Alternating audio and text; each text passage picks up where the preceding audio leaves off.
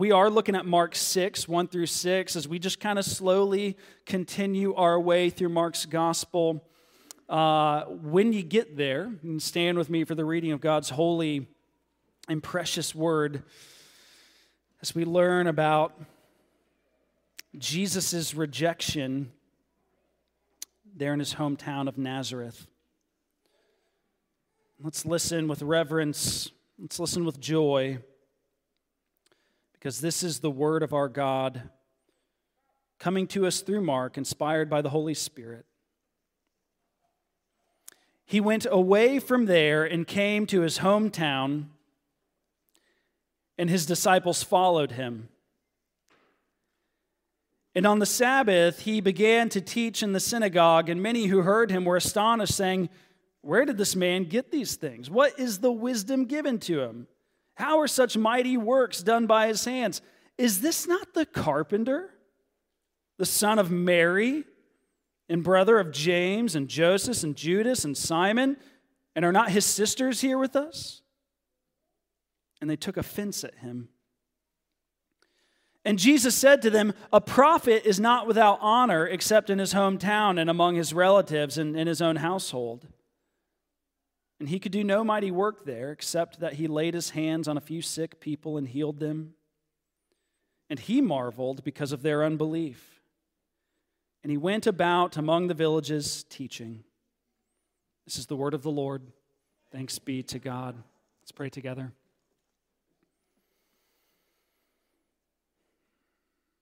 And Father, I love the way Marilyn Robinson defined preaching as parsing the broken heart of your people and praising the loving heart of Jesus Christ. And so we pray that this morning, as we open this text and explain this text and proclaim this text and apply this text, that your people's hearts would be accessed at its brokenness, that its sorrow, that its sin would be parsed and have the healing balm of Jesus Christ applied to it, that his loving heart would be praised and thus seen and enjoyed and loved this morning by your people.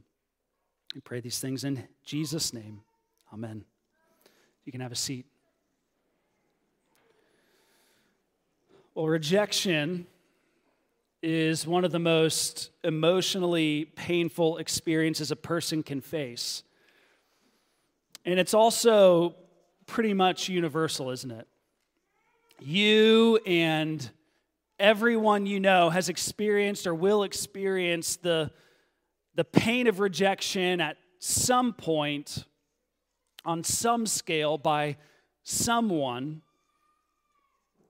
But it especially hurts when it's with people who ought to know you best, isn't it?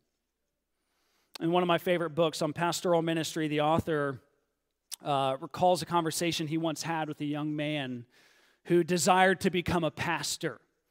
And this young man, still wet behind the ears, so to speak, he was zealous, optimistic, perhaps a little naive about pastoral ministry.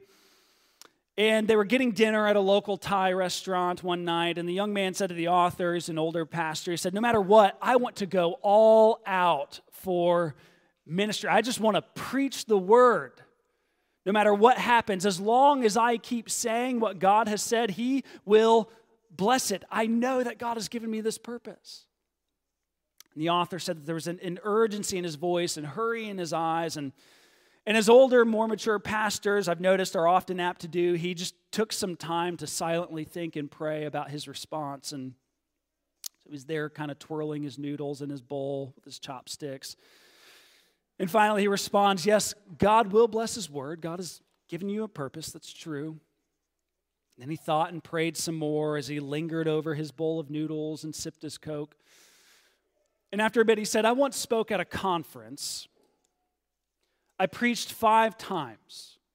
It was one of those moments when God's presence was tangibly felt. In fact, after that particular conference, the rest of my year was planned full with preaching all over the country. God does bless his word. I've seen him do it firsthand. But," he went on, On my way home after that last sermon, amid the divine blessing of that night, my wife of 15 years called me to tell me that she wouldn't be there when I got home, that she was leaving me and our children. And I thought of that story as I read this passage this week because what we've been seeing over the last few chapters of Mark has been remarkable, hasn't it? We've seen God powerfully at work, tangibly demonstrating the arrival of his kingdom. We have seen storms stilled. We have seen spiritual evil vanquished. We have seen bodies healed. We have even seen the dead raised. And if you're the disciples, you're probably thinking, I could get used to this, right? This is nice. We're going from victory to victory here, from strength to strength here. Nothing can stop this train. God is blessing this thing, and he was. And yet then Jesus goes home to his hometown of Nazareth, and it's there of all places that he faces the pain of rejection, even amidst the divine blessing on his ministry. And the place where rejection can feel most painful, Jesus was rejected. Just like you have been, just like I have been, just like we all have been, Jesus was rejected. And that's sort of the point of this passage here in Mark, is to show us that Jesus was rejected. And verse 1 tells us that Jesus went away from there and he came to his hometown. Now, we don't know exactly where there was, but it was likely Capernaum. Capernaum was Jesus' kind of home base of operations at this point. It seems that he was probably living with Peter's family there in Capernaum, but his hometown, the place he grew up, was actually Nazareth, as you might know. And this word translated as hometown here literally means like fatherland. It was the place that his father and family raised him. And so he comes to Nazareth, which was at the time a small community of perhaps about just a few hundred people, where people know one another, they're familiar with one another. And then Mark wants us to see that his disciples followed him, it says. And this is important to point out because in the passage immediately following ours, Jesus will send his disciples out for the purpose of mission and ministry in Israel, and he gives them these specific instructions for the mission and ministry, and included in those instructions were specific instructions for what they ought to do when they face rejection. And so you can easily see here that Jesus is preparing them, showing them, reminding them that they will indeed face rejection. It's not all fantastic miracles and fruitful mission. Being involved in this kingdom also involves the rejection and reprehension from others. And Jesus wants his disciples to know that, so they come with him to witness his rejection there in Nazareth. And then verse 2 tells us that while there on the Sabbath, he began to teach in the synagogue. And it's an interesting detail because it shows us that when Jesus arrives in Nazareth, the crowds don't come out and kind of throng about him like we've seen them do in other places in Mark. When he comes to his hometown, the crowds don't come out to see him, to hear him teach, to be on the receiving end of his miracles. When he comes to Nazareth, he's got to wait until the Sabbath for everyone to be gathered together and hear him teach.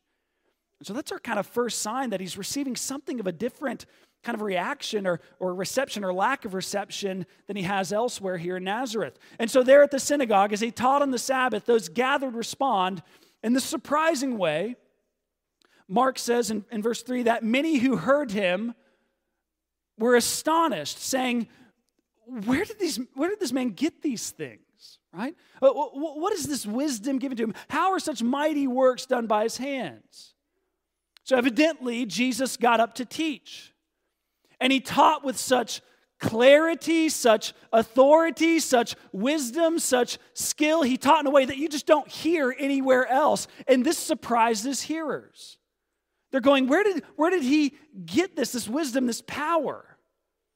And of course, we've seen all the way up to this point in Mark's gospel, we know the answer to this question, particularly chapters 4 and chapter 5 show us the divinity and identity of Jesus as the Messiah and Son of God. And so we know, where did he get this wisdom?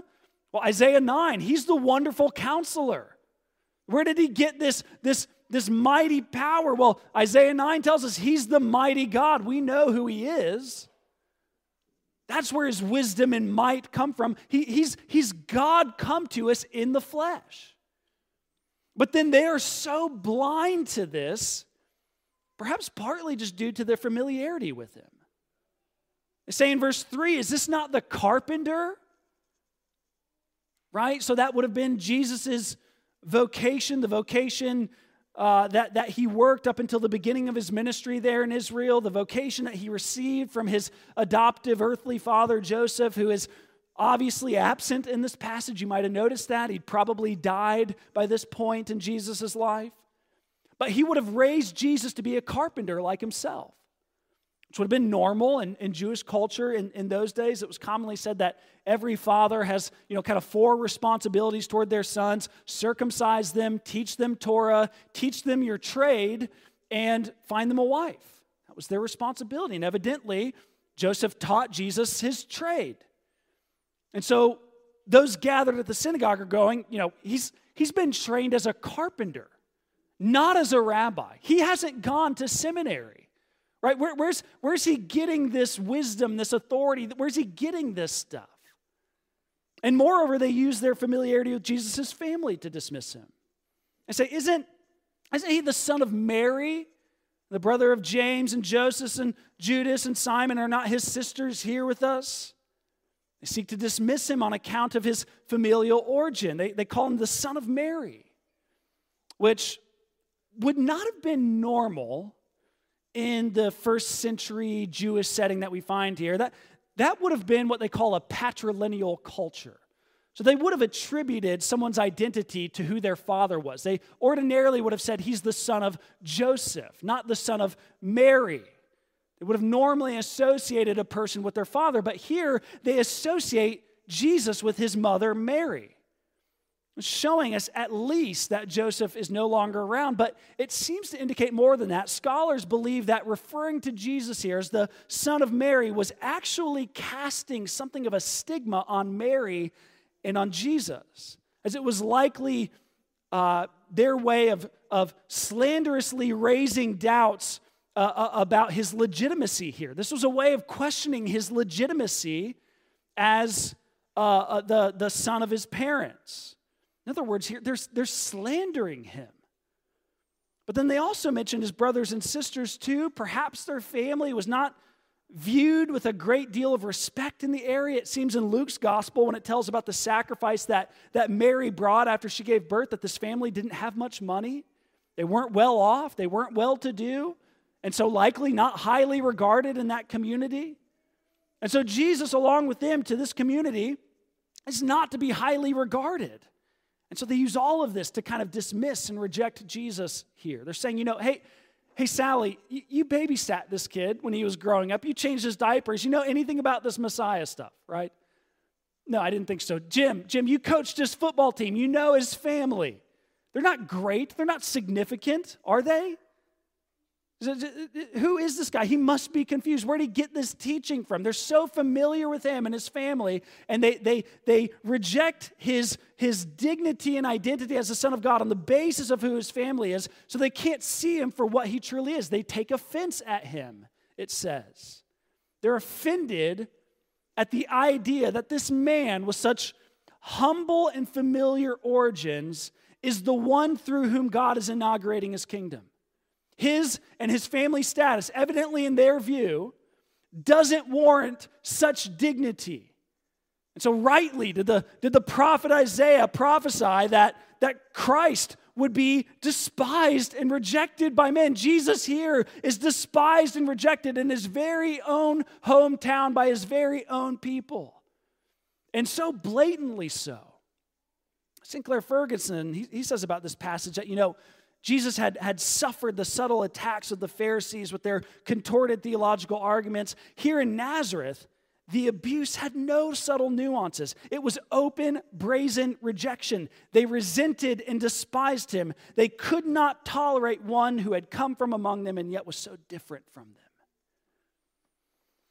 And in response to this rejection, Jesus says in verse 4, a prophet is not without honor except in his hometown and among his relatives and in his own household.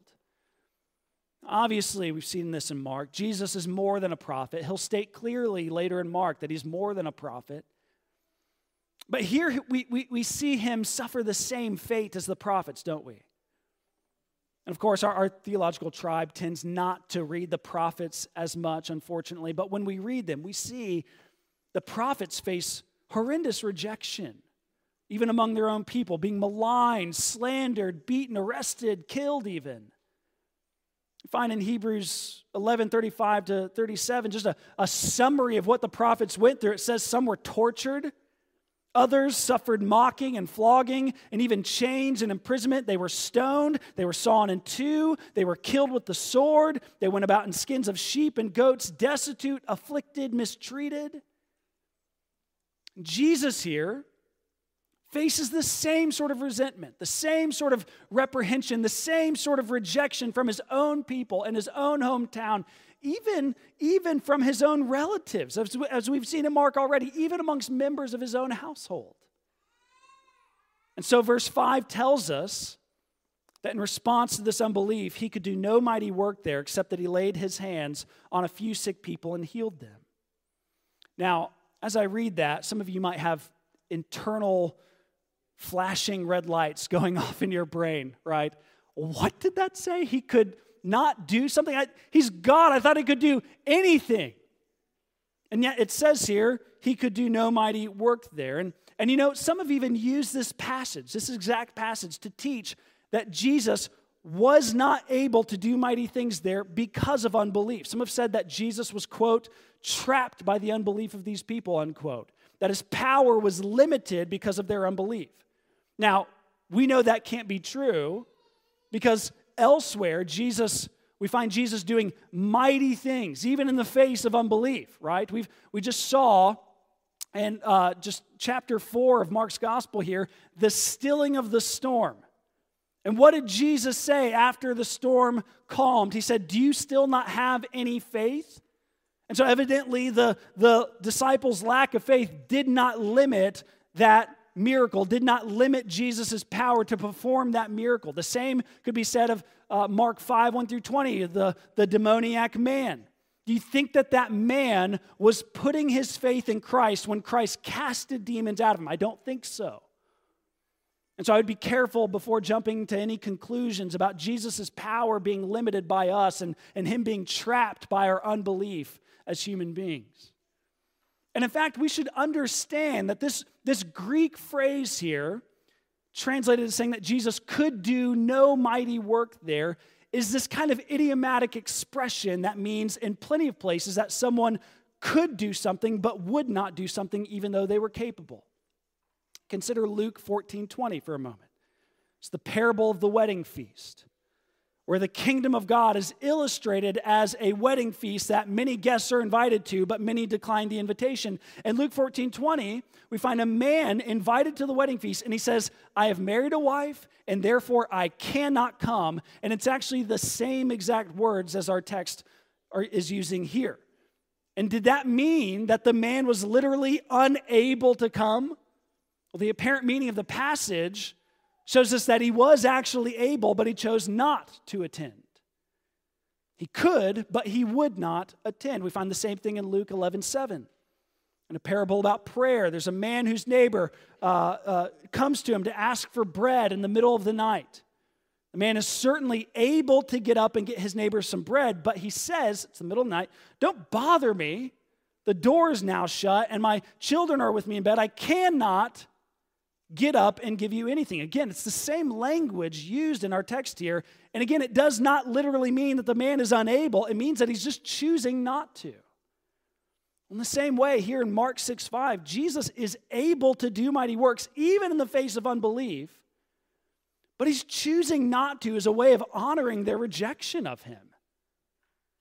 And this is clearly evidenced by his departure in verse 6. It says, "And he marveled because of their unbelief, and he went about among the villages teaching," right? So he left Nazareth. This is a sign of his honoring their choice to reject him, like he tells his disciples in Mark 6:11. He says there, and if any place will not receive you and they will not listen to you, when you leave, shake off the dust that is on your feet as a testimony against them. That's what he's doing here. He's saying, if you won't receive me, I won't stick around to teach and do miracles. I'll go elsewhere. I will honor your rejection of me. And that's what he does.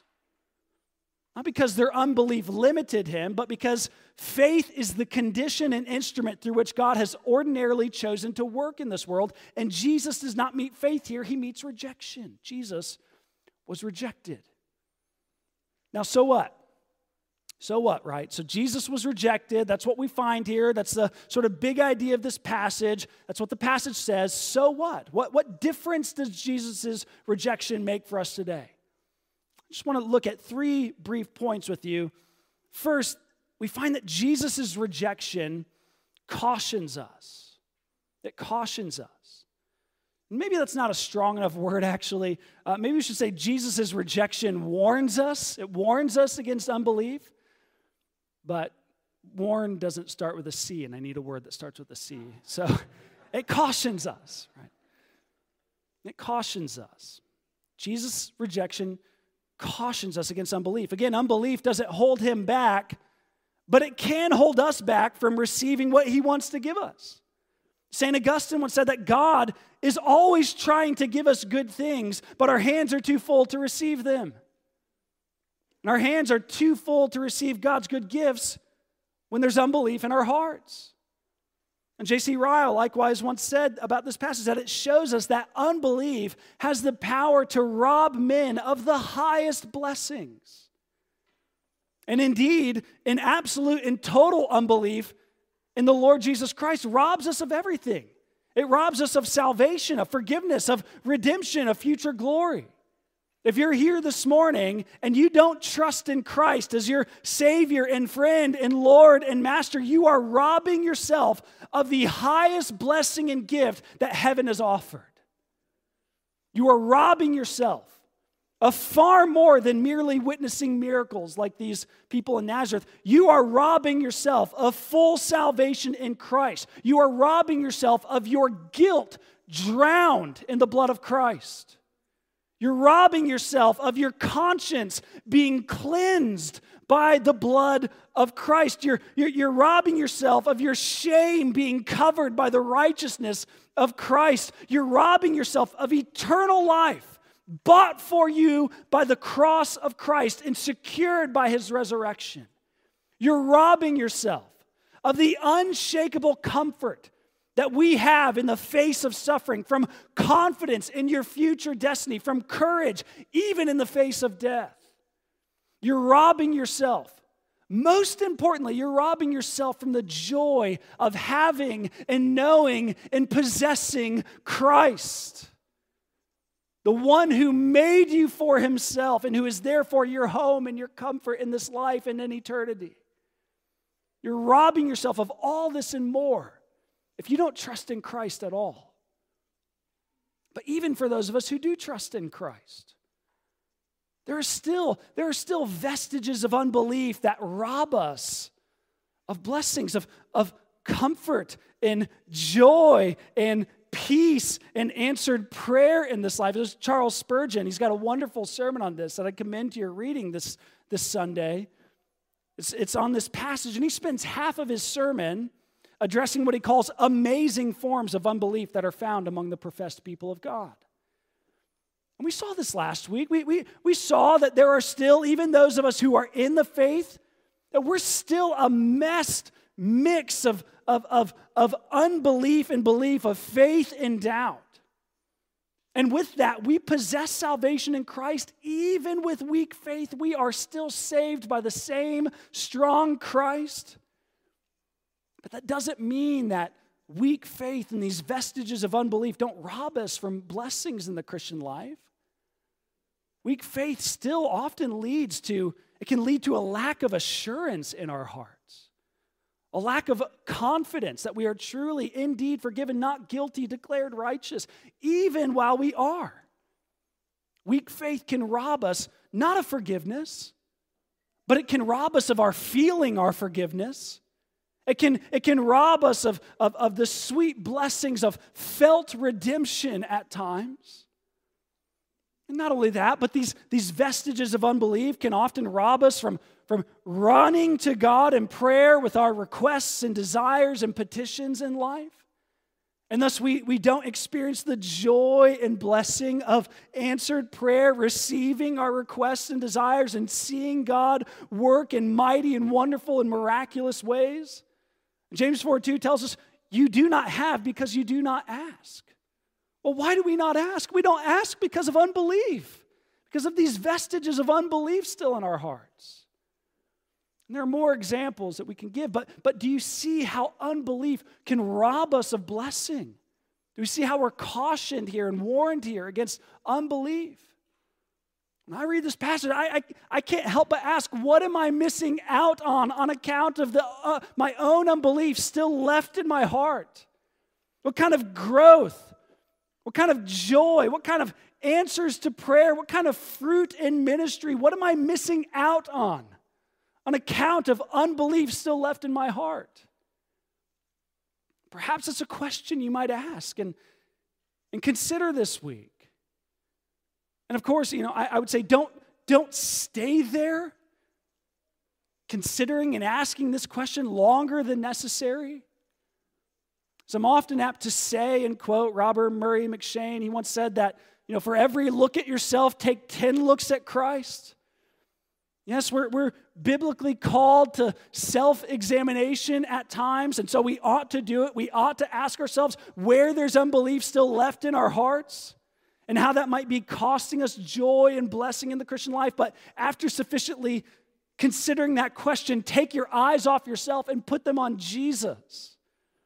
Take those vestiges of unbelief that you find in yourself and run to Jesus with them and just ask him, I believe, but won't you help my unbelief?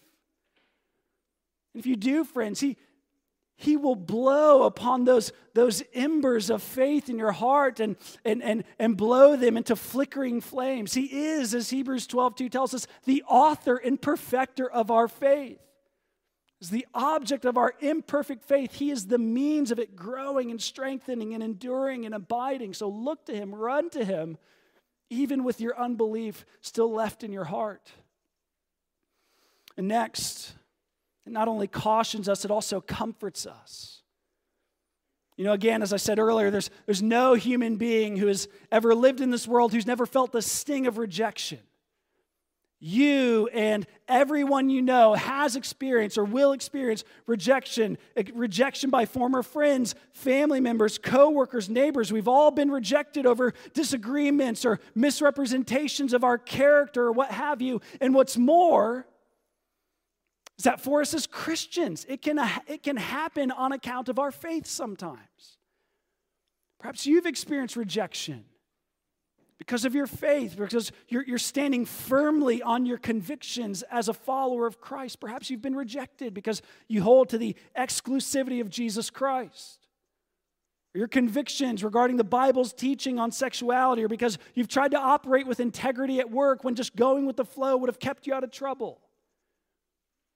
Rejection happens to us, and it happens to us as Christians as well. And it hurts. It can be so isolating. It can be so lonely to go through that. And you can just quickly go to that place where you feel like you're all alone in your rejection. Because of that, one of the most healing experiences you can find, one of the most comforting experiences you can find after facing rejection is simply telling your story to someone else who listens with a sympathetic ear. But what's more is that because Christ stepped into human flesh and experienced the rejection of this world, because he felt the sting of rejection, because he felt the pain of rejection here in Nazareth and among his own people, you have a friend in heaven who bends his ear towards you and sympathizes with your experiences of rejection. Although he's God, and though in eternity past he knew nothing but the pleasures and perfections and praises of heaven, he stepped into our world and into our humanity and into our experience. And he therefore knows then what it is to be rejected and despised as a man. Because of that, Hebrews 4:15 tells us that we don't have a high priest in heaven. We don't have a friend in heaven who's unable to sympathize with us, but one who has been tempted and tried like we are in every respect and yet without sin. Do you understand what that means? That means that you have the sympathy and solidarity of the eternal Son of God, even in the face of others' rejection of you. And Dane Ortland, he's this great book called Gentle and Lowly. And he talks about it. He puts it this way. He says, when the relationship goes sour, when the feelings of futility come flooding in, when we can't sort out our emotions, when the longtime friend lets you down, when a family member betrays us, when we feel deeply misunderstood, when we are laughed at by the impressive, in short, when the fallenness of this world closes in on us and makes us want to throw in the towel, right there, we have a friend who knows exactly what such testing feels like and sits close to us, embraces us, with us, solidarity. Our tendency is to feel intuitively that the more difficult life gets, the more alone we are. As we sink further into our pain, we sink further into felt isolation, the Bible corrects us. Our pain never outstrips what he himself shares in. We are never alone. That sorrow that feels so isolating, so unique, was endured by him in the past and is now shouldered by him in the present. Friends, he was rejected just as you have been, just as I have been, and so he sympathizes with us. He is with us in it. And he therefore invites us to cast our sorrows and cares upon his strong, broad shoulders. He's more than capable of handling it. And he is overwhelmingly willing to handle it because he himself already faced it. He knows what it's like. And so his rejection comforts us. And then lastly, it also calms us. It calms us. I don't know if you've noticed this yet in Mark's gospel, but Mark is continually keeping the cross in his sights. In each and every chapter so far, we've seen this. It's a great book by Peter Bolt called The Cross from a Distance. And it's a book wherein he takes a look at the doctrine of atonement in Mark's gospel. And one of the things that Bolt points out so well is that Mark is continually foreshadowing in every chapter what will come in the final chapters of the book. And one of the ways that Bolt points out that Mark does this is in his revisiting the fact that Jesus is rejected by others in Israel and here in Nazareth. And he continually faces this rejection throughout. And what it's foreshadowing and hinting to the reader is that this rejection is building and gaining momentum, and it is going to culminate in the ultimate and final rejection of Jesus and his crucifixion and execution. Mark is foreshadowing for us here the cross, where Jesus will be finally and ultimately rejected by men. And there, he won't just be slandered and slighted by his people, but scorned and slain by his people. There he will be betrayed by one of his own and abandoned by the rest. There he will be rejected by the high priest and his council and handed over to Pontius Pilate. There he will be beaten, flogged, mocked. He will be crowned with thorns and have nails driven through his hands and feet. He will be hung on a cross, despised and rejected by men, as Isaiah told us. And of course, you just have to ask the question, why? Why would he do that? Why would he put himself through that? Why would he allow that to happen? The pain, the horrors, the torture. Why would he die like this for us? And here's the good news in this looming rejection of Jesus is that Jesus' rejection on the cross by man means our full acceptance by God. It means our full acceptance not by our fellow human beings or in the court of human opinion, but in the throne room of heaven, the throne room of God, where it really, ultimately, eternally matters. And it means our acceptance there, because in being rejected on the cross, Jesus took the full judgment of God that we deserve because of our sin. There on the cross, Jesus became sin so that we would become the righteousness of God, so that we would be declared righteous as He is truly righteous, so that His perfection would be counted toward us. And because His perfection is counted toward us, when we trust in Him, the courts of heaven say over you and over me, never rejected, always accepted. Never rejected, always accepted. Because of that, we can know for sure that although we might be rejected and despised by our acquaintances or coworkers, our neighbors, our fellow Christians, even our own families, even with all of that, we can know for certain that Christ will never reject us. His cross guarantees it. He, the one who knows us at our worst, the one who sees the darkest and most vile thoughts of our hearts. He who knows every sin of ours in thought, word, and deed that we've ever committed. He doesn't reject us. And that's good news, because it is His rejection or acceptance that only ultimately and eternally matters.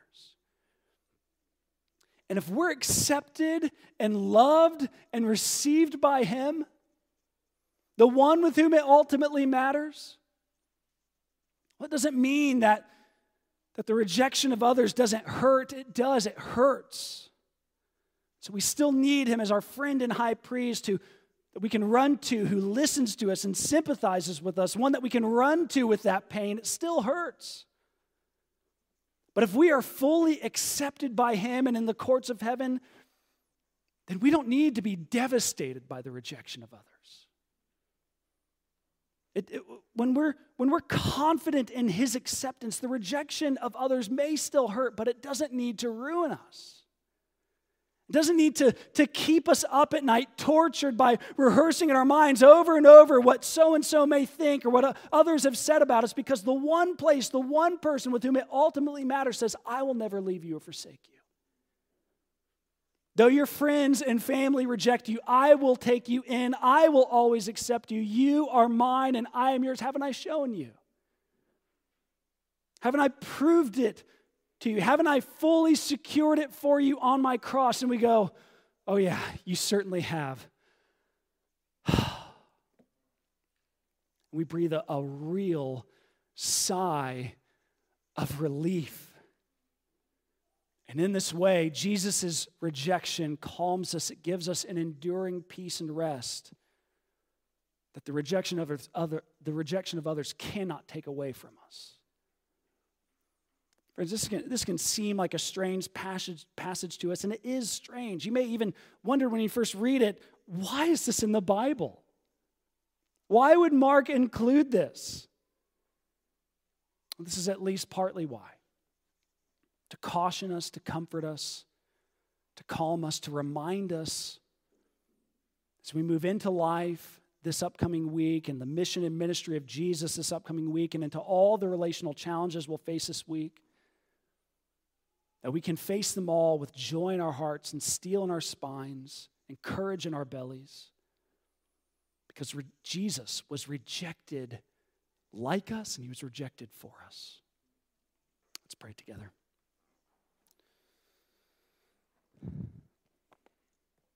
Father, I thank You that it is through ordinary, imperfect sermons that You work to comfort and encourage and challenge and grow Your people. And so we pray that You would take these humble, meager elements and that You would multiply them to feed and nourish Your people this morning and this week so that they might be strengthened for the journey ahead. And Lord, we're also reminded that Jesus is our bread, that He is our nourishment as we come to the Lord's Supper. So we pray that You would open our eyes to discern His presence here, Open our hearts to receive the joy and assurance that this meal gives us of Christ's work on the cross for us and of his constant presence with us. May that comfort us, may that assure us, may that strengthen us as we move into the Lord's table at this time. I pray in Jesus' name. Amen.